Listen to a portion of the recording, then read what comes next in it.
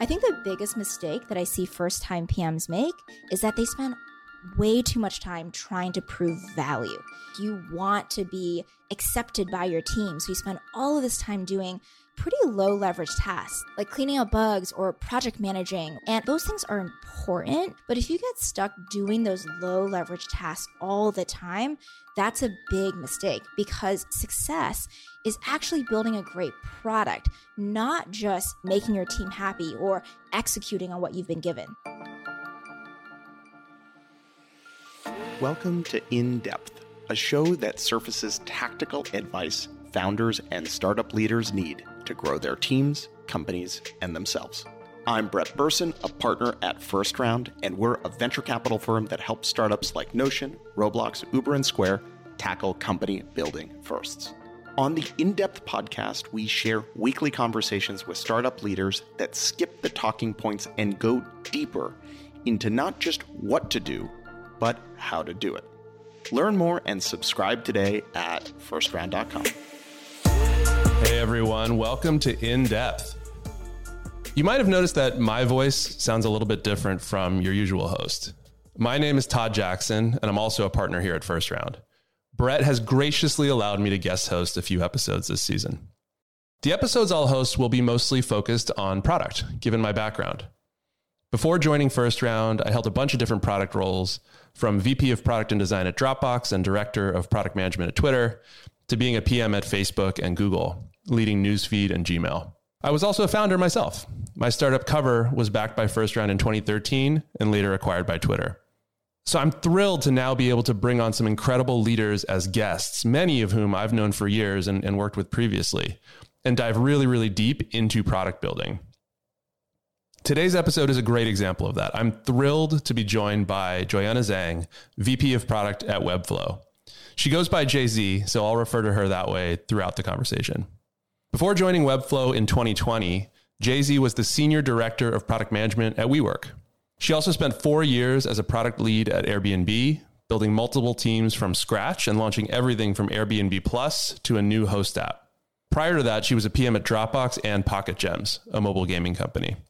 In addition to working at multiple household name companies, Jay-Z also teaches product management at Stanford, and she mentors a lot of rising product leaders. So I thought she'd be the perfect person to talk to about building a career in product. To frame our entire conversation, we started with why she doesn't think of it as a career ladder, but rather as 3 distinct phases: contributing as a PM, managing PMs, and then leading the PM function. Jay-Z starts with the PM role. She shares advice on breaking into the function, what you should look for when you're a candidate interviewing for PM roles, and the mistakes that are easy to make early on. I thought it was especially interesting when she compared and contrasted the PM role at all the different companies that she's been at. Next, we get into the managing phase, including how to think more strategically as you get more senior, and her advice for first-time managers. I loved what she shared about the importance of being an emotional dampener for your team. Finally, we wrap up with the executive phase. Jay-Z talks about thinking of your org as a product, and she shares super tactical pointers for working with your CEO, your peers on the exec team, and even the board. I hope you enjoy this episode. I think there's tons in here, whether you're trying to break into product, grow in your career, or you're a founder looking for hiring advice. And now onto my conversation with Jay-Z. Jay-Z, welcome to the show. It's great to be here, Todd. There's so many product topics that you and I could chat about, but I think what stands out to me most is how you've crafted your career in product. You've worked at these amazing companies, making your way from first-time PM to now VP of product. And so I'd love to dig into that more today, and specifically your framework here. And you've said this to me before, you think of it less as a career ladder and more about 3 distinct phases of the career journey.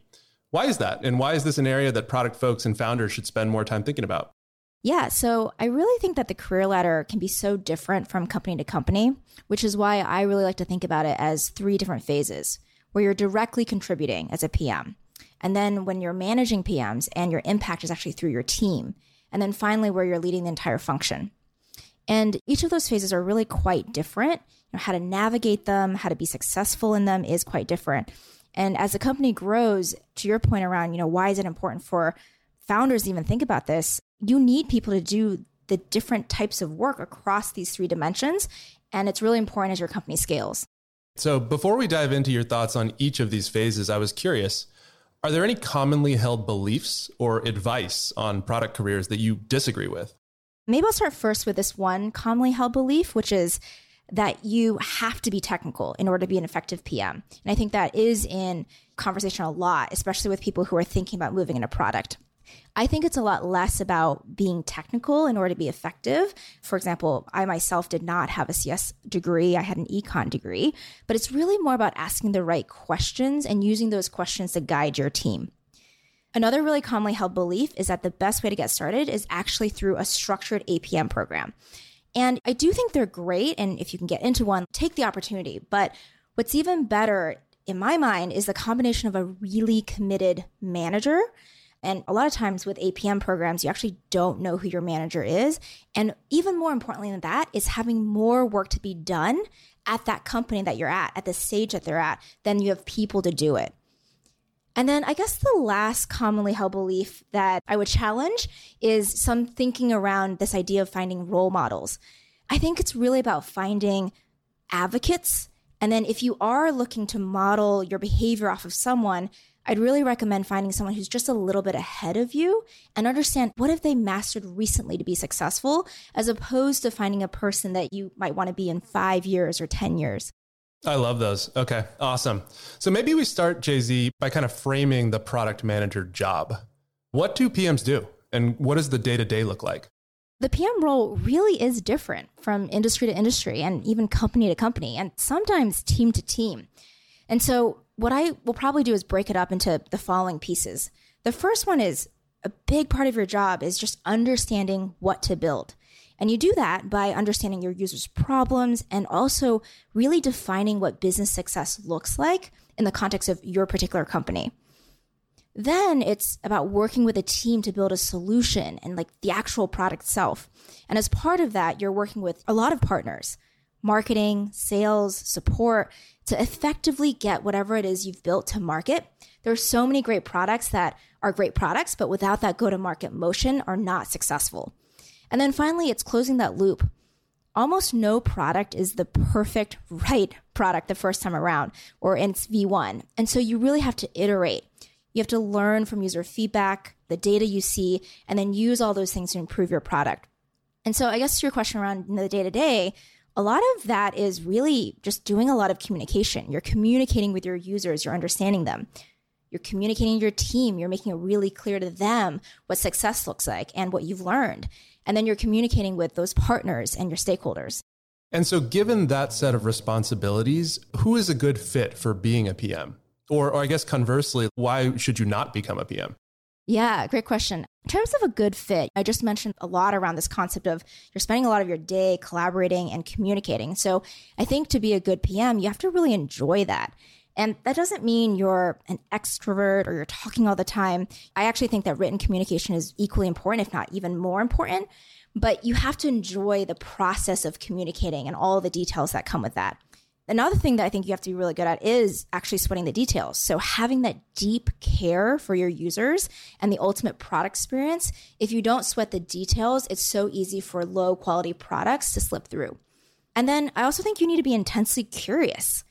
You have to be really curious about what do your users actually want? What is the right solution for them? And you have to be not afraid to take initiative. A lot of times a thing won't happen unless you put it in motion somehow.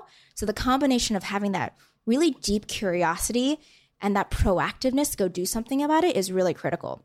To your point about like, what are things that you should not maybe think about or care about if you really want to be a PM? I think there are several, actually.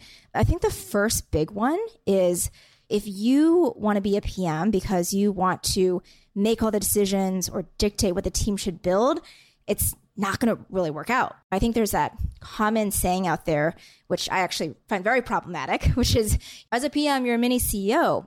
Instead, yes, you have all the accountability, but you have very limited, in fact, oftentimes no direct authority, because nobody on the team, the engineers, the designers, nobody reports to you. And so in many ways, you're an editor. You're taking all these inputs and figuring out what to do with them, as opposed to let's say like barking out orders and expecting your team to snap to them. So that concept of like, if you want to be a PM because you're like, I'm going to make the decisions, it's probably not going to be the case. Totally. And the mini CEO thing, I think, has always kind of rubbed me the wrong way as well. And I love the sweat the details thing, Dropbox core value. So we connected on that. Jay-Z, you want to tell us your personal backstory? What is the backstory on how you initially became a PM?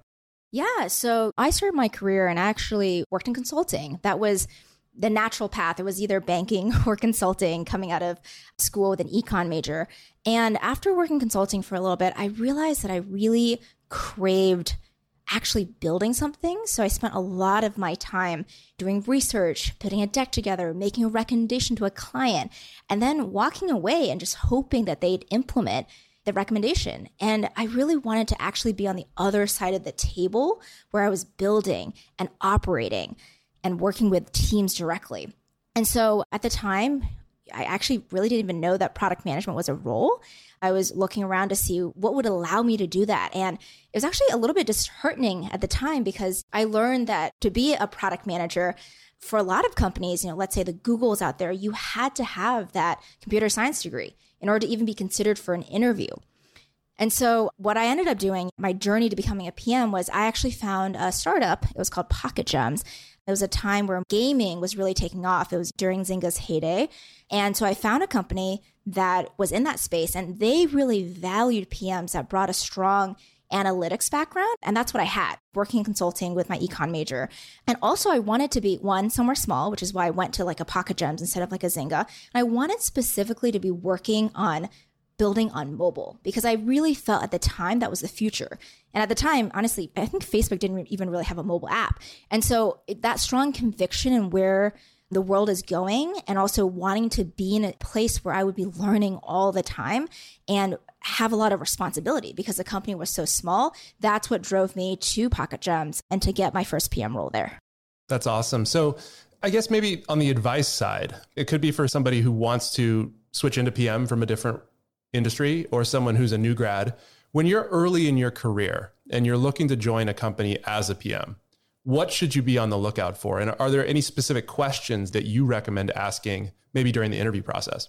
Yeah, I think that when you're early in your career, it's all about how much you're going to learn. So I would really ask the questions and walk away feeling like this place is where I'm going to learn the most.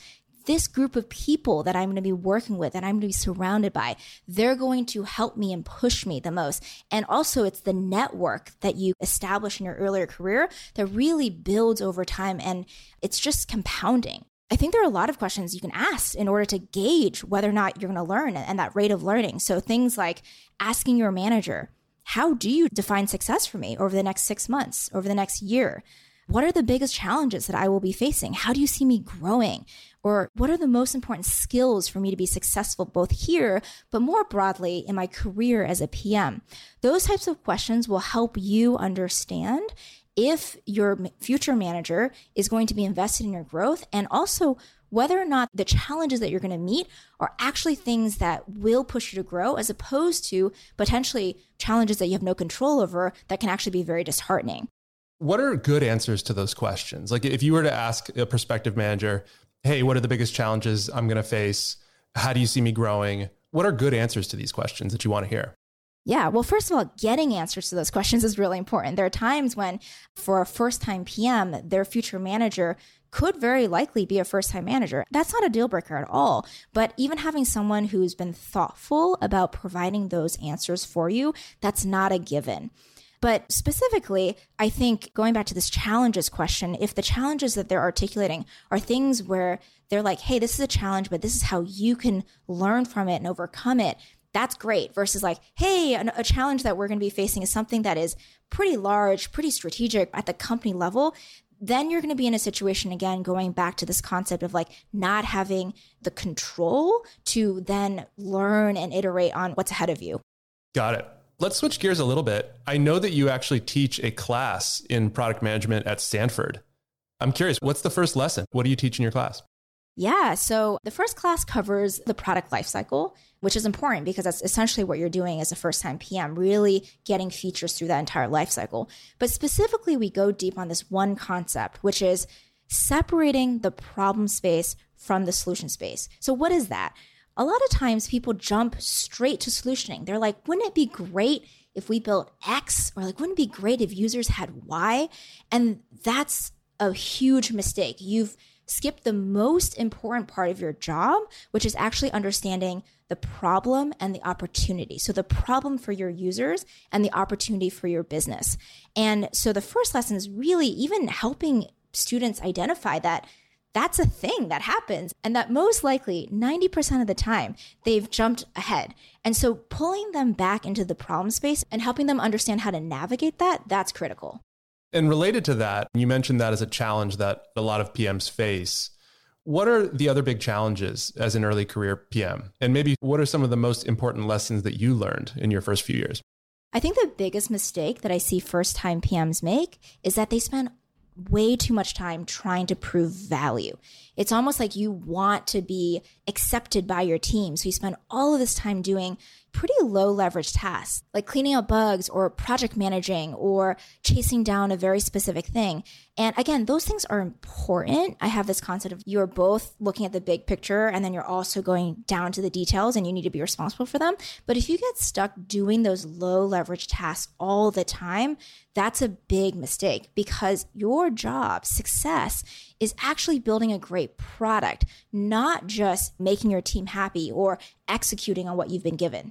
And what's an underrated quality, do you think, of great PMs, or a skill that you don't see PMs spending enough time on in their early careers? I would say it's saying no. So it's very hard to say no. I think generally as a human trait, it's difficult to say no, but it's so important for the PM to do that. And it's not always intuitive. You're like, well, why is it so important to say no? The reason is because how much you are usually asked to do is always greater than what you're able to do. And so being able to say, no, not that, that is the essence of good prioritization. Another thing that I don't see PMs spend enough time on is actually working on their communication skills. So I mentioned earlier that so much of your job is just communicating. And so spending the time learning to be really concise emails, concise Slacks, presentations. I'm also thinking about how do you tailor your message to an audience? Because you're going to be speaking to all these different types of people, whether it's users or your direct team or to leadership. Tailoring your communication and your messaging is critical. Are there any tactics that you found particularly useful when you were early in your career, either in terms of building features, working with engineers, communicating internally, et cetera? Like, what are some of these tactics? I'm actually going to share something that isn't specifically about what you asked me, Todd, in terms of building features or working with engineers. I'm going to share a thing that I thought was really useful for me that is also very tactical. That's almost like a meta point, which is the piece of advice I would give is actually become really exceptional, become known for something at the company. And what that means is, again, you don't have to be good at everything. Like shoot for exceptional at that one thing. Pretty good at, call it like one or two other things, and then at least average, like get to table stakes level with your other skills. But the reason why it's so important to be exceptional at that one thing is then people will come to you, your teams, leadership will come to you with more opportunities because they know that you really are great at a particular thing. And that's how you get more responsibility. That's how you have more impact. And so tactically, I'll give you maybe some examples from my career. When I joined Pocket Gems, the thing that I really strove to be known for was to be operationally excellent, but not just operationally excellent, someone who could drive business outcomes. And so what I worked really hard on was owning the biggest live game and generating the most amount of money out of that game because I knew I wasn't the most technical. Not even close. I literally was like, I don't understand a lot of these things. And again, it was great because I was learning so much. I also wasn't the person who was best at fun gameplay design. Like before Pocket Gems, if you asked me about certain games, I would be like, I have no idea what those things are. And so because I knew that I couldn't shine in those areas, I could just get to, again, table stakes understanding. I worked really hard to become exceptional at operational excellence and that business like leadership and driving business outcomes. And so then when I went to Dropbox, I had a similar mindset of like, how do I become known for something where I could be given more and more opportunity? And what I found that I could become really great at was that I could become the person that was known to be able to get the most complex launches over the finish line and do it with the leanest team. And the way I thought about it was I didn't want to be known for the exact same thing as known for Pocket Gems, because from a learning perspective, I wanted to be in a slightly different scenario and situation. But that being said, I was also thinking about my core strengths. Like, because I was so great at execution, I can translate some of those skills into working through these complex technical launches and working with very lean teams and inspiring those teams. I actually think even to this day, people at Dropbox have this nickname for me as the honey badger, which again, I'm not sure how flattering that is given some of the YouTube videos out there. Oh, I think it's flattering. Honey badgers are known for like relentlessness and ferocity. Yes, but hopefully also empathy, which is what I think is also important as a PM. But even just like having that as, oh, this is what Jay-Z's good for, put her on anything and she'll relentlessly drive through it. I think it would just really help give me more opportunities and therefore more learning experiences. Awesome. And then so Airbnb, WeWork, was it same thing, different things? Different things. And I think it's related to this concept of like, I wanted to push myself. I want to be known for other things because as part of that, I would be learning, growing in very different ways. So Airbnb, I actually became the person who was really known for team building. And that was, again, very different than previous experiences where I was more of an IC, an individual contributor. And then also, this was a new challenge for me personally, but I actually became known as someone who was a deep systems thinker. I worked on a lot of platform work and could see how things across business lines could tie together. And we could do really interesting platform investments to bring that to life. And that for me was a very different challenge than execution, which was a little bit more what I leaned into when I was a direct PM at Pocket Gems and at Dropbox. And so, yeah, I became known as the platforms person, which was surprising to me, but was something that pushed me to grow in a lot of ways. And then at WeWork, I became the person who could really translate between all the business teams and the rest of the company with the actual infra team. And so it leaned on some of what I'd picked up at Airbnb, this concept of being that translator, that systems thinker. But I pushed myself to go a lot deeper. I actually worked on infrastructure for the very first time. And the reason I did that was because I'd seen so many PMs that had only done feature work or only infrastructure, and they were speaking different languages. And I knew that ultimately, if I wanted to be a really great all-around product leader, I wanted to have worked on both sides so I can actually see the points that the two sides were making and bridge that gap. I think this is an incredible piece of advice about being known for something at a given company. It strikes me that the four examples that you gave, Jay-Z, are pretty different, right? Pocket Gems, running live games better than anyone else. Dropbox, most complex launches. Airbnb, building teams and thinking about platform. And then WeWork with infrastructure. What's the advice that you'd give there? Because these are very different things. They're all good. But in what ways are they related? Or how did it come from a core part of you that made it possible to be good at all these different things?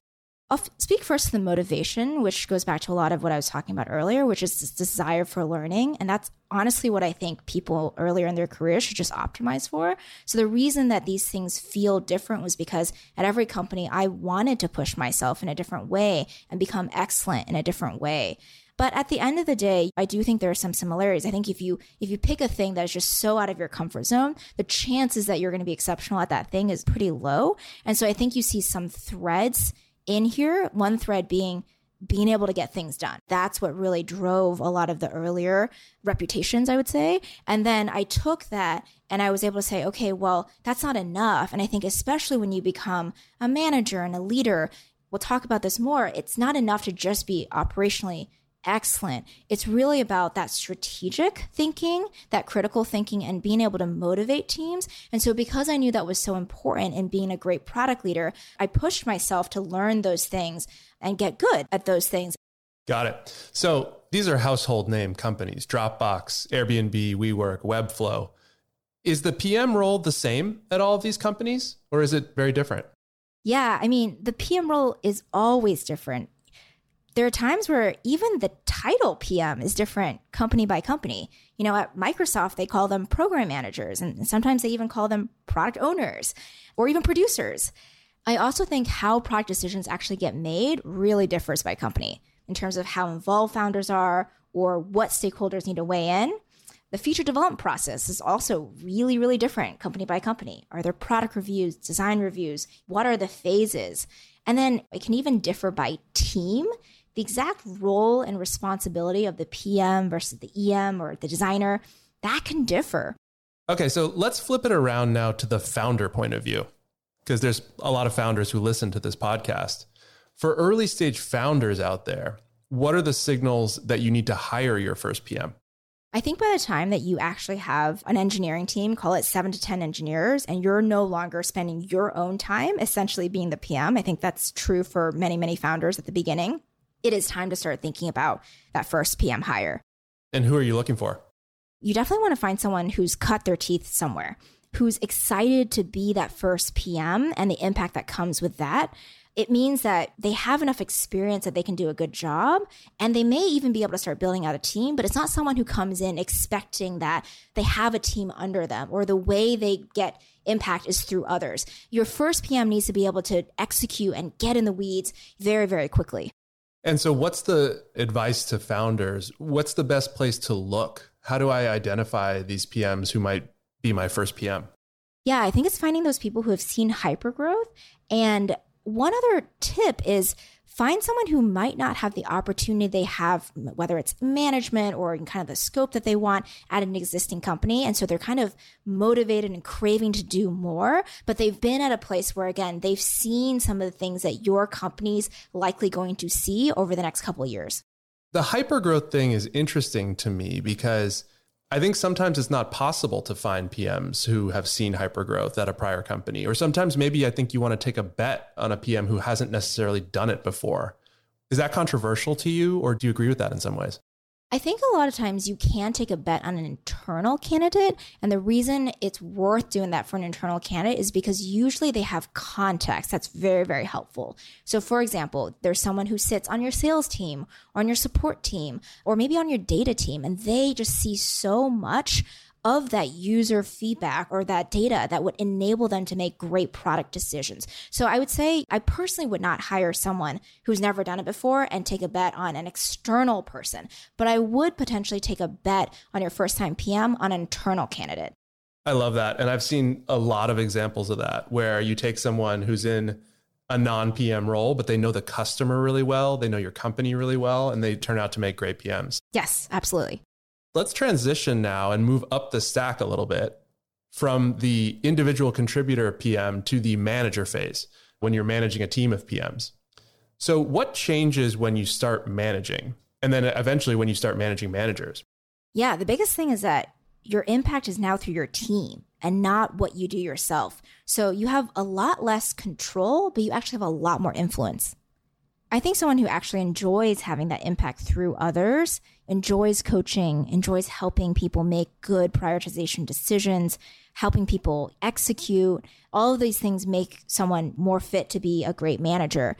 Why you should not opt for the leadership track? If you really like having that direct impact. So again, not through others, but yourself making those decisions, having that control, that's not a great reason to move to management. In fact, we have, call it principal or staff PM roles for you there. Another big thing, if you find yourself unable to be what I call an emotional dampener for the team, meaning like, hey, I know my team is really upset. I know people are frustrated, but I'm going to coach them and help them and kind of like dampen the emotions as opposed to rile them up. That's a really important skill set of being a good manager. And so if that's not something that is easy for you, I think you should think twice about being a manager. I think there's that saying of like a good manager is often a punching bag and a therapist in addition to having to do all these other things around setting strategy. And so I do think knowing that and going in eyes wide open is really important. As someone who has reported to emotional dampeners in the past, I love that criteria. And I think it really does make for a very warm and supportive manager. So I've definitely benefited from that in my career. It completely changes your ability to feel like you have autonomy and work. So it's huge. So what advice would you share with a first-time manager? Is there anything you think is important to pay attention to as a people manager that is unique to product or to managing product managers? Definitely as a first-time manager, the biggest thing to think about is what got you to where you are is most likely not going to get you to the next point, which is a lot of times what got you to where you are is that strong execution, that ability to get in firsthand and debug something, untangle something. And that's not what you're doing anymore. You are coaching, you are supporting, you're helping your team, and your influence is through your reports. Specifically to managing product managers, a big part of your role is actually setting strategy, like taking the vision and strategy at the overall company level, translating it down to your particular area. And then you're also managing a portfolio. How do you balance all the levers, all the investments, all the work within your area of influence? So let's focus on strategy, and maybe we can demystify strategy a little bit, because I think a lot of people think of it as this big concept that's hard to understand. How do you think about strategy, and how do you think about moving from being an execution-oriented PM to a more strategic thinker? Yeah, absolutely. I know so many people who really do get overwhelmed by this word strategy. It feels really daunting. You're like, what is strategy? But it's actually quite simple. Strategy is, what are the things you're going to do to get to where you need to go? And so part of that is first defining where you want to go. And that really is defining success, defining your goals, and then working backwards and saying, okay, these are my levers to get there. What is each lever? How much do I want to invest in each? And what is the sequencing behind the things I want to do? So when you talk about levers to achieve success, what do you mean by that? Yeah, so I use this term, and actually I teach about this in my class, because I think a lot of people, when they think about a roadmap, they will literally list out all the features. I've seen so many people just create like an Excel spreadsheet, and you're like, these are the features, and I've riced them all, meaning, I've like estimated the impact and the cost, and I've compared everything. That is not how I believe we should be thinking about strategy or your roadmap, again, which is a reflection almost of your strategy. Instead, I stress a lot around like telling human stories. So you're able to say this bucket of work, and there's a theme around that bucket of work. Someone could say it in 30 seconds, like, this is what we're doing for our users. It's really important to get to that level of storytelling communication. And that's what I mean by lever. So what are you doing? A, B, C, these three things we're going to do, these three buckets, these three levers. When we do them, we will accomplish our goal. And then that way, everyone at the company, whether it's your own team or leadership team, they will understand what your strategy actually is versus, I'm going to do these 50 features in this order. And then people can have debate around that. They can say, hey, I don't know if this makes sense because we learned this new thing. Or is the sequencing of that bucket and then this other bucket, does that make sense? Or can really do these in parallel, or should they be flipped? And so that's what I really mean by levers. And I think this whole concept of strategy is, at the end of the day, you're telling a story. And that story is based on what you know. You've learned from your users and your data. And then you're saying, this is the path we're going to take to get to where we want to go.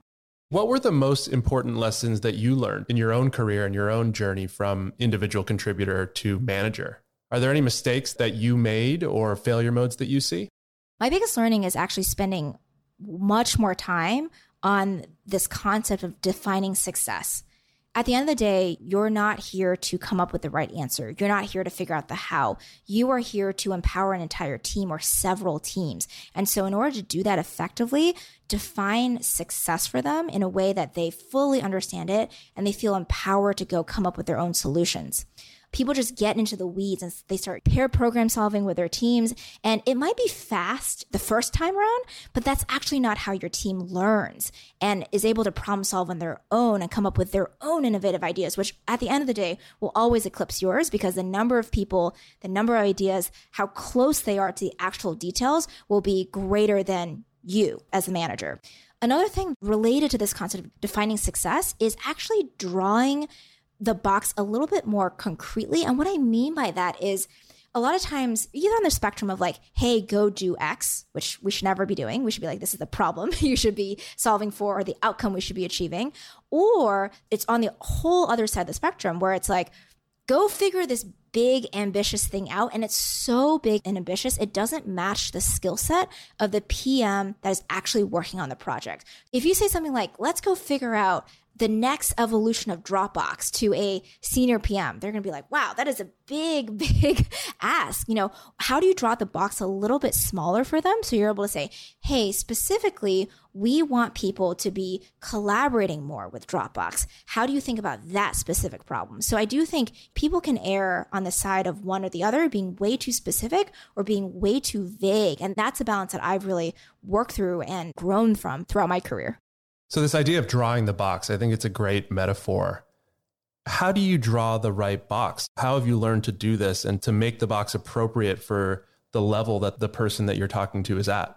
I think that there are two pieces to this. The first one is understanding the company strategy very, very deeply. I think sometimes managers can just get into the act of quote unquote managing and they start doing the thing, they start coaching without really being like, wait, do I understand how my team, my area really ladders up to the overall whole? Where are the open questions in the company strategy that I don't understand? Because if I don't understand those holes, I can't then make it clear to my team and then create leverage for everyone beneath me.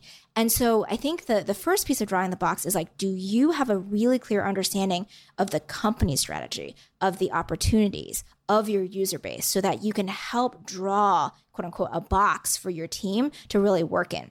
And then on the other side, it's really understanding your team and your report. What are their strengths? What are their weaknesses? How do they approach strategic thinking? Are they good at goal setting themselves? And knowing their strengths and weaknesses will help you draw the box in a way that is the right size and the right focus area for your particular report. And so I imagine that when you're working with a PM who's a bit more junior, you draw the box in a kind of narrow fashion. If you're working with a PM who's more senior, you draw a wider box, a more expansive box. For those senior folks, do you give them these wide open thought exercises and then just sort of let them run? Or when you draw the box really wide for a senior person, how do you then manage it? Yeah. So the way I think about it is if you are working with, call it a first-time PM, you're drawing the box both narrowly and with a thick marker, meaning you're like, okay, this is the feature that we're trying to do. This is the goal that we're trying to achieve. And you tell them both of those things. Then as they get more senior, you no longer have to tell them this is exactly what you have to build. Instead, you can be like, I don't know what we're going to build per se, but this is the outcome that we need to achieve. And then they can actually go in and start drawing their own boxes or like filling in the box in terms of what exactly we're going to do and how we're going to do it. And as a person gets more senior, to your question, sometimes their job is to draw the box with you, where it's like, actually, what problem should we solve for the company at this point in time? A very, very senior PM, and especially a PM leader, manager of a particular area, it's part of their job to help draw that box. So when you are looking for PMs to bring onto your team, what are you looking for in candidates? I've heard you talk a little bit about different PM archetypes, and I'm wondering if you could go through those here. Yeah, overall, when I look to bring on PMs, I really look at their communication skills, their ability to think critically and from first principles. But yes, I definitely do have some archetypes because the type of PM you hire on a team with very specific work looks different. And the skills that accompany that do look a little bit different. So I think a lot about the first archetype being a growth PM. These are the PMs that are on a growth team. There's a lot of high velocity experimentation. Those PMs are very metrics driven. They like optimizing and working very, very quickly and getting learnings very quickly. The next archetype I think about is this concept of a core product PM. And this really is the biggest bucket of PMs. These are PMs that work on existing features or net new features. They sweat the details of the user experience. They really, really understand user problems. They go into the data and they're able to really improve a feature set or a product area. The next archetype is what I call more of a platform PM. And this doesn't apply to every single company, but I do see a lot more companies thinking about how do I actually build a platform that gives me the ability to move faster in the future, high upfront investment to build the platform, but this platform will then enable us to scale faster, to do something that is a repetitive thing over and over again, much easier. And so that kind of person is someone where it really is important that they are a strong systems thinker and that they can both understand the business need, but then understand the system that is needed to support the business. So this one's a very difficult person to find because a systems thinker, in addition to a business-driven mind, is not necessarily easy to come across in one person. The next one is more of an infra PM. And again, by company, there are times where these are less PMs and more TPMs or technical product managers or technical program managers. So depending on how strategic infrastructure is for your company and for your team, do you sell some of it as a product itself? Is it going to give you an unfair advantage? That changes whether or not you have an actual PM on it or not. And then finally, this last one, I think you could take some of the other PMs and have them do this type of work. But I think in general, they're motivated by different things. This concept of like a 0 to 1 PM. They're really into prototyping. They love the early phases. And by the time it gets to 1 and it's like scaling from 1 to 100, they're just less interested. Those PMs have a very specific skill set and also a thing that motivates them that make them unique at that stage.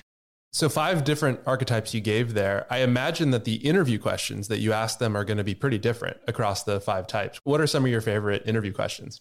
Yeah, I do think there are some standard questions that I actually think apply to all the roles. But yes, of course, if you're going to dig deeper on a specific area, you're going to want to test for that specific skill set. But the common ones that I do ask is just really understanding their product sense. So, what are your favorite products? But more importantly, like, why are they your favorite products? And seeing if people actually spend the time thinking about the things they use day to day. I'm a big fan of an analytics question. At the end of the day, every PM is going to have to be analytical and think critically.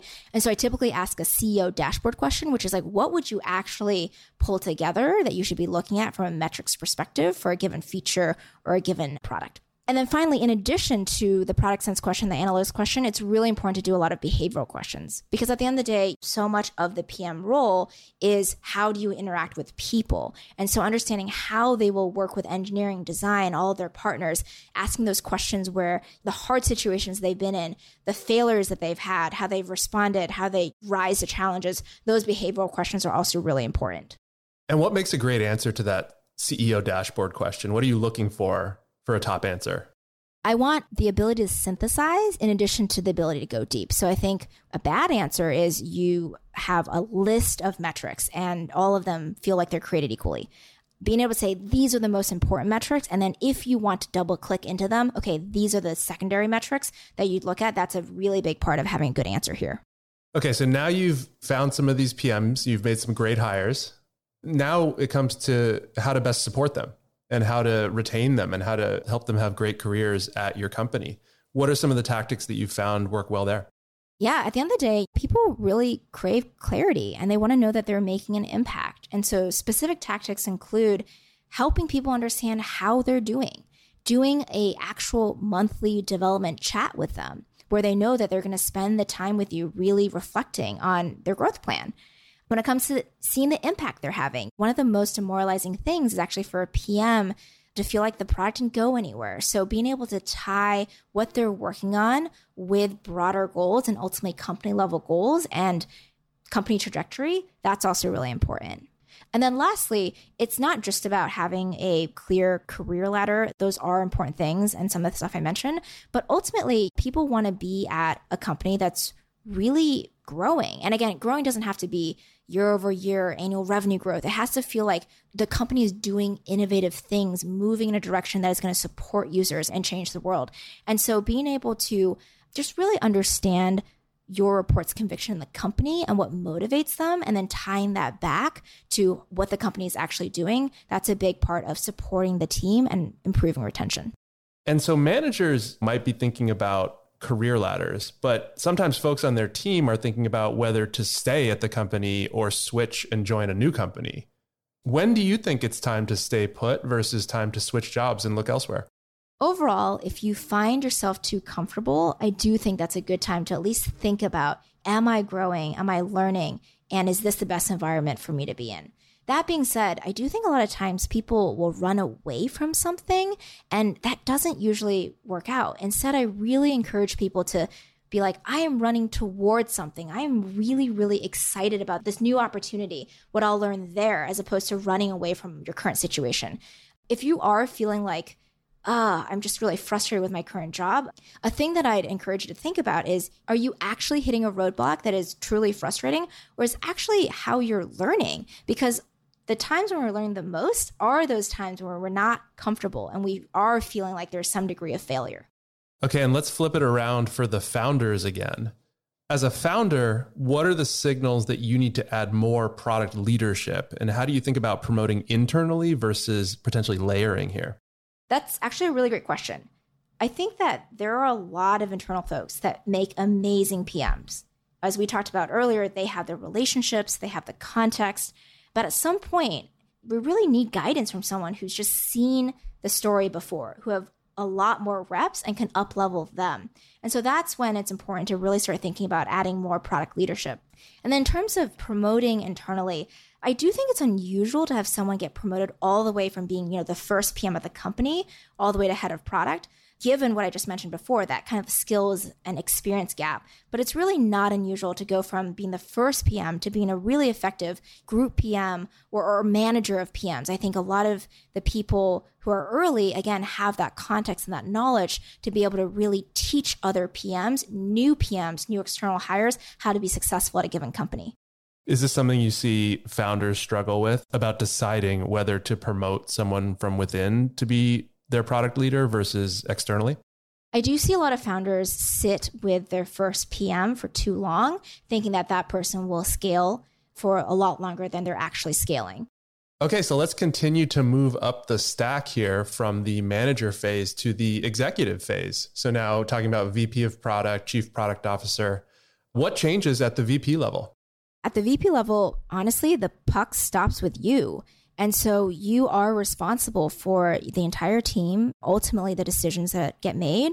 And one of the big things that changes is you start viewing the product team as an incredibly critical product in itself. So given that, building the product team really, really should give you energy. And that's a big part of what you do at the VP level. Do you have a thought on what kind of product managers make it all the way to VP versus the ones who don't make it all the way there? And what is the difference? A lot of it does come down to what gives you energy. And so if you get a lot of energy from recruiting, which is a huge part of your job as a head of product, or org design, another big part of your job, if those things give you energy, the chances of you being exceptional at them is higher because you're going to spend a lot of time practicing it. I think another big thing is you have to get really comfortable making hard, potentially unpopular decisions. A lot of your job is potentially saying no to a founder or being able to hold your own on an exec team. And so that ability to hold your ground and have a strong perspective is really, really critical to being a good VP. I want to go into both of those actually one at a time. So on the first one, this idea of team as a product, how do you put that into practice?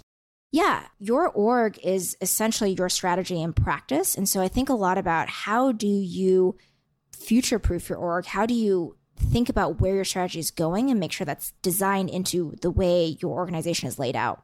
I also think a lot about creating processes that scale. When you think about your team as a product, you have to think about the processes that they need in order to be successful. So the same way that you would think about building a product where you're thinking about the users and their pain points, you should think about your team and the problems they're facing so that you have clarity on what you're solving for. And ultimately, you can create processes that really enable people to do their best work. And then what tactics have you found effective for working closely with your CEO or your peers on the exec team or even the board? Let's go ahead and start with CEO. I mean, honestly, every CEO is so different, but I'll share a little bit of my experience. For me, partnering with Vlad, who's the CEO of Webflow, he's very product minded, originally an engineer, went to art school. And so my job partnering with him is to really pull him out of being in solutions mode. And it's something he can just default to naturally, given his background. I think in general, zooming out, the partnership between a head of product and a CEO is really about complementing them. How do they think and how do you bring out the best in them? In addition to what is the overall vision, how do you translate that into a clear strategy? And then how do you actually get a whole group of people executing on that strategy at scale?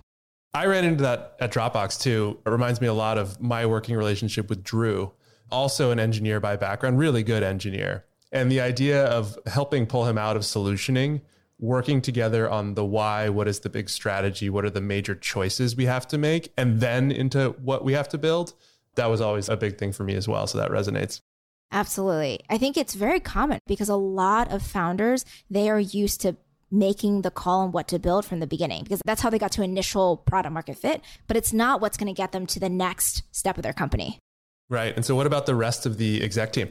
Working with the exec team is a huge part of the job. When it comes to tactics, a couple things that come to mind for me. The first one is just really making sure there's clarity across the team on who is making what decision, who takes the lead from whom on what. I'll give you a very specific example on how we've created these relationships on our exec team. So for example, when I partner with Arkway, who's my head of engineering, we know the relationship is one where she takes the lead from me when it comes to why and what we're trying to accomplish, but I do take the lead from her on how, because the engineering team at the end of the day is going to have the most input on, are we going to be able to meet our deadlines? How do we do this in a way that is scalable? And so knowing who takes the lead from the other person on what things is really, really important to decision-making and effective decision-making on exec team. Part of that, and I think a lot of exec teams do not do this well, a lot of teams don't do this well, is knowing when to disagree and commit, and actually what commitment looks like day to day in terms of supporting that decision that the team has made and making sure it's as successful as possible. That totally resonates. It seems the idea of disagree and commit is easy to say, but hard to do. How do you guys make that work at Webflow? Even calling out when we've hit a moment of, okay, we've all disagreed, but now we're committing. I think a lot of times that moment of commitment is not clearly articulated. And that's a big pitfall for a lot of teams. People are like, well, we're talking about it and we're sort of aligned. So being very explicit on the differences, like even articulating and documenting, these are the differences in opinion, but then saying, okay, we've crossed the threshold where we have committed. And so those differences actually need to go on the back burner, and everyone for the function they represent needs to show up fully supporting this decision. Because one of the things that can be most toxic to a company is when the leadership team can't actually align and agree on a direction. Okay, and how about the board? Because I think this is something that a lot of early career PMs don't think about, and even managers of PMs don't often do. But as the VP of product, you are visible to the board. How do you think about that? What is the role and how do you succeed at that? Yeah, I do think it depends on your stage and the relationship that you have with your board. And so here at Webflow, it really is a partnership. And so, to everyone who is on the board, who's an investor, we've made it really clear that we're here to build an infinite company, which means that we'll actually pick long-term solutions over short-term ones. And so given that context, we have just a very candid relationship with our board. We view them as sounding boards, people who can help. I often give them homework, whether it is recruiting homework or product strategy deep dives, but I think that can be pretty unique to our company. At the end of the day, what I'd recommend is just understand that relationship and make sure that how you are interacting with the board is consistent with how your CEO and how your peers on the exec team are engaging with the board. I do think it's really important to have a unified front. Sometimes it's hard to find that line of having that unified front, but yet also leveraging the board to help give advice on hard decisions where there might be disagreement. And so when you reflect back now, Jay-Z, your journey to VP of product, what were the most important lessons you learned? And even as an experienced product leader, things that might have surprised you when you became VP? I think the biggest lesson I've learned, it's not that different from the manager lesson, which is what exactly is your job? Your job is not to figure out what to build. Your job is instead to figure out what the world needs to look like, what the business should look like, and what success should look like, and then let your teams feel empowered to figure out exactly how to get there. So when it comes to hiring, how does your hiring advice change when recruiting very senior product leaders? You should be looking for candidates who can really bring that strategic thinking and the ability to grow, mentor, and scale a team. Those are the two big things that you need to look for. In terms of how I go about hiring, I actually changed my hiring process quite a bit.